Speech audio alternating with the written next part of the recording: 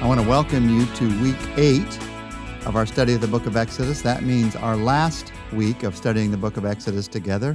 Day 1, chapter 36 to 40 we'll be doing this week, ending this study of this awesome book about how God sets us free. In fact, this week, in the 5 days, as we walk through what's in these chapters, I also want to walk through each day what's in the book. Walk through these principles of freedom that we've learned for a couple of reasons. One, to remind us again of them, to solidify them in our hearts and in our minds, just to, in a strong way, give a new assurance to what God's been doing in your life as we've been studying this book together. But also, we want to take a look at what these principles are so that you and I can continue to live them out in our lives, thinking through continually.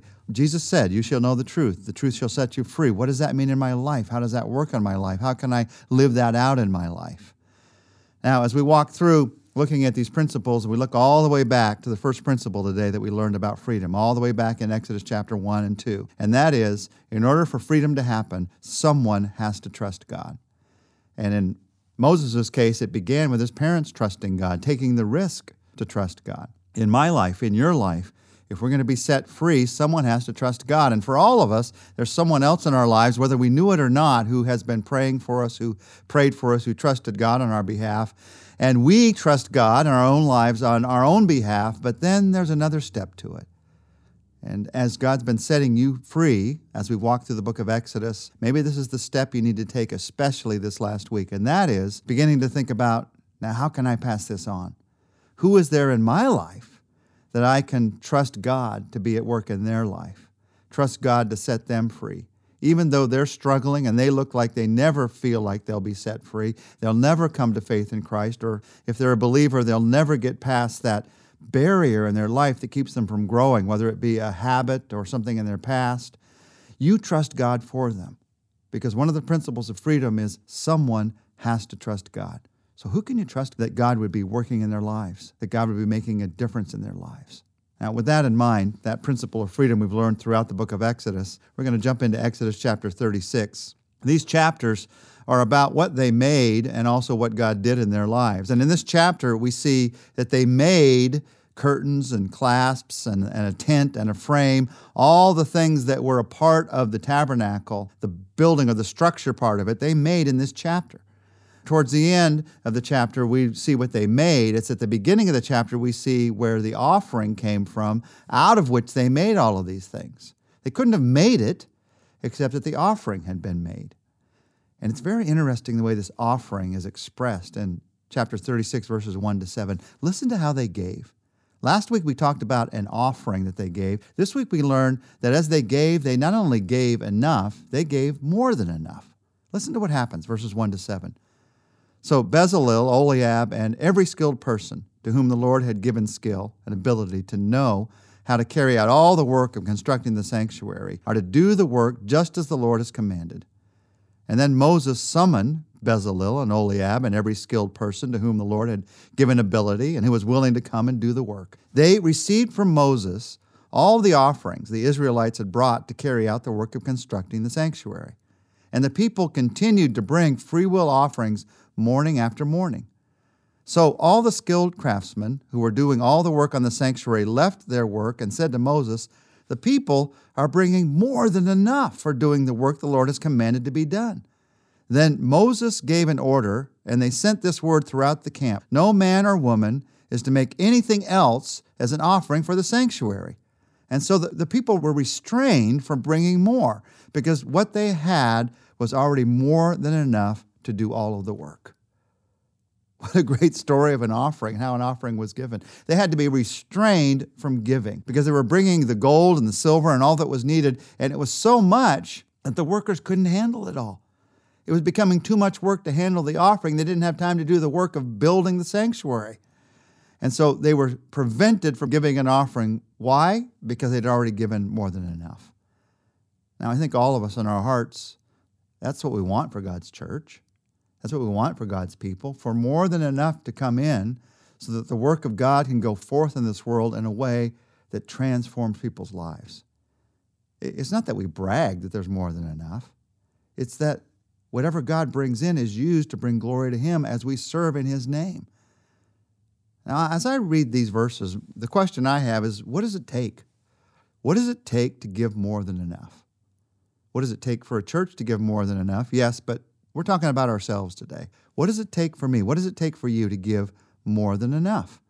Well, as you read these verses, it's very simple in seeing what they gave for us to bring out of that how you and I can be these more than enough, sacrificial, abundant kind of givers. As you read in the Scripture, the Bible says that they gave a free will offering and they brought it morning by morning. Those are the two things it takes to give more than enough. A free will offering given morning by morning. A free will offering you give willingly. And given morning by morning, you give daily. You give habitually. That's how you give more than enough.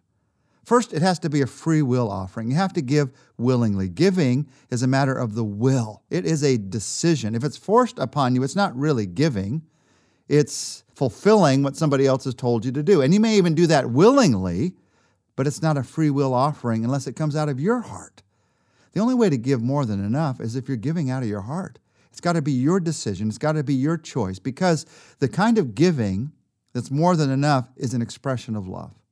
That's the only way to give more than enough, is for it to be an expression of your love. That's why you see so many parents who give more than enough to their kids, who are willing to give anything and everything because they're expressing their love for their children. It's an expression of love. God gave to us as an expression of His love, and we give to others as an expression of love. If it's an expression of I should or I ought to, I'm never going to give more than enough. I might give, but I'm never going to give more than enough. If it's an expression of guilt because somebody gave to me, so I should give back, or what are people going to think of me if I don't give? I might give, but I'm never going to give more than enough. The only way for it to be more than enough is to give willingly as an expression of love. You give willingly, but there's more to it than that. They also brought the offerings morning by morning. I don't believe in my own life, and as I've looked at hundreds, thousands of other people who are learning what it means to give, that we do this more than enough kind of giving just once in our lifetime. You can't give more than enough in just one offering. It has to be a habit of your life. They gave morning by morning. And if you want to give more than enough, if you want to give more than you thought you ever could, the way to do it is by giving habitually, by making a part of your life. That's the habit of tithing. That's what, when God says, give 10% to me, and do it when you come to the church on a weekend, when you come on the first day of the week, you give together. That's the habit of giving. And in that habit, you find yourself giving more than you possibly thought you could otherwise. Those who think that my giving is going to be just one great moment of giving to God, they're never going to give more than enough. It's the people who decide, I'm going to make it a habit of my life. I'm going to make it a habit of my day. That's how you give more than enough. So what does this mean for you? How are you giving to the Lord right now? And how can you be this more than enough kind of giver so that God's work can go on in amazing ways, so that the same kind of thing that happened here could happen to God's church today, that we would have this sense of, oh, it's almost too much. Lord, as we pray together today, speak to our hearts. Help us to be the kind of people who give out of a willingness, not because someone else has told us to or we feel some guilt. Lord, we want to give. We want to give motivated by love. So let the motivation be right. And Lord, let also the habit be right. Help us to build giving into our lives. Help us to see how that can happen, whether it means beginning to tithe, whether it means figuring out how I can begin to give an offering to something that's happening in my church and my community. Lord, help me to see how I can do that. Lord, giving more than enough doesn't mean giving more than someone else.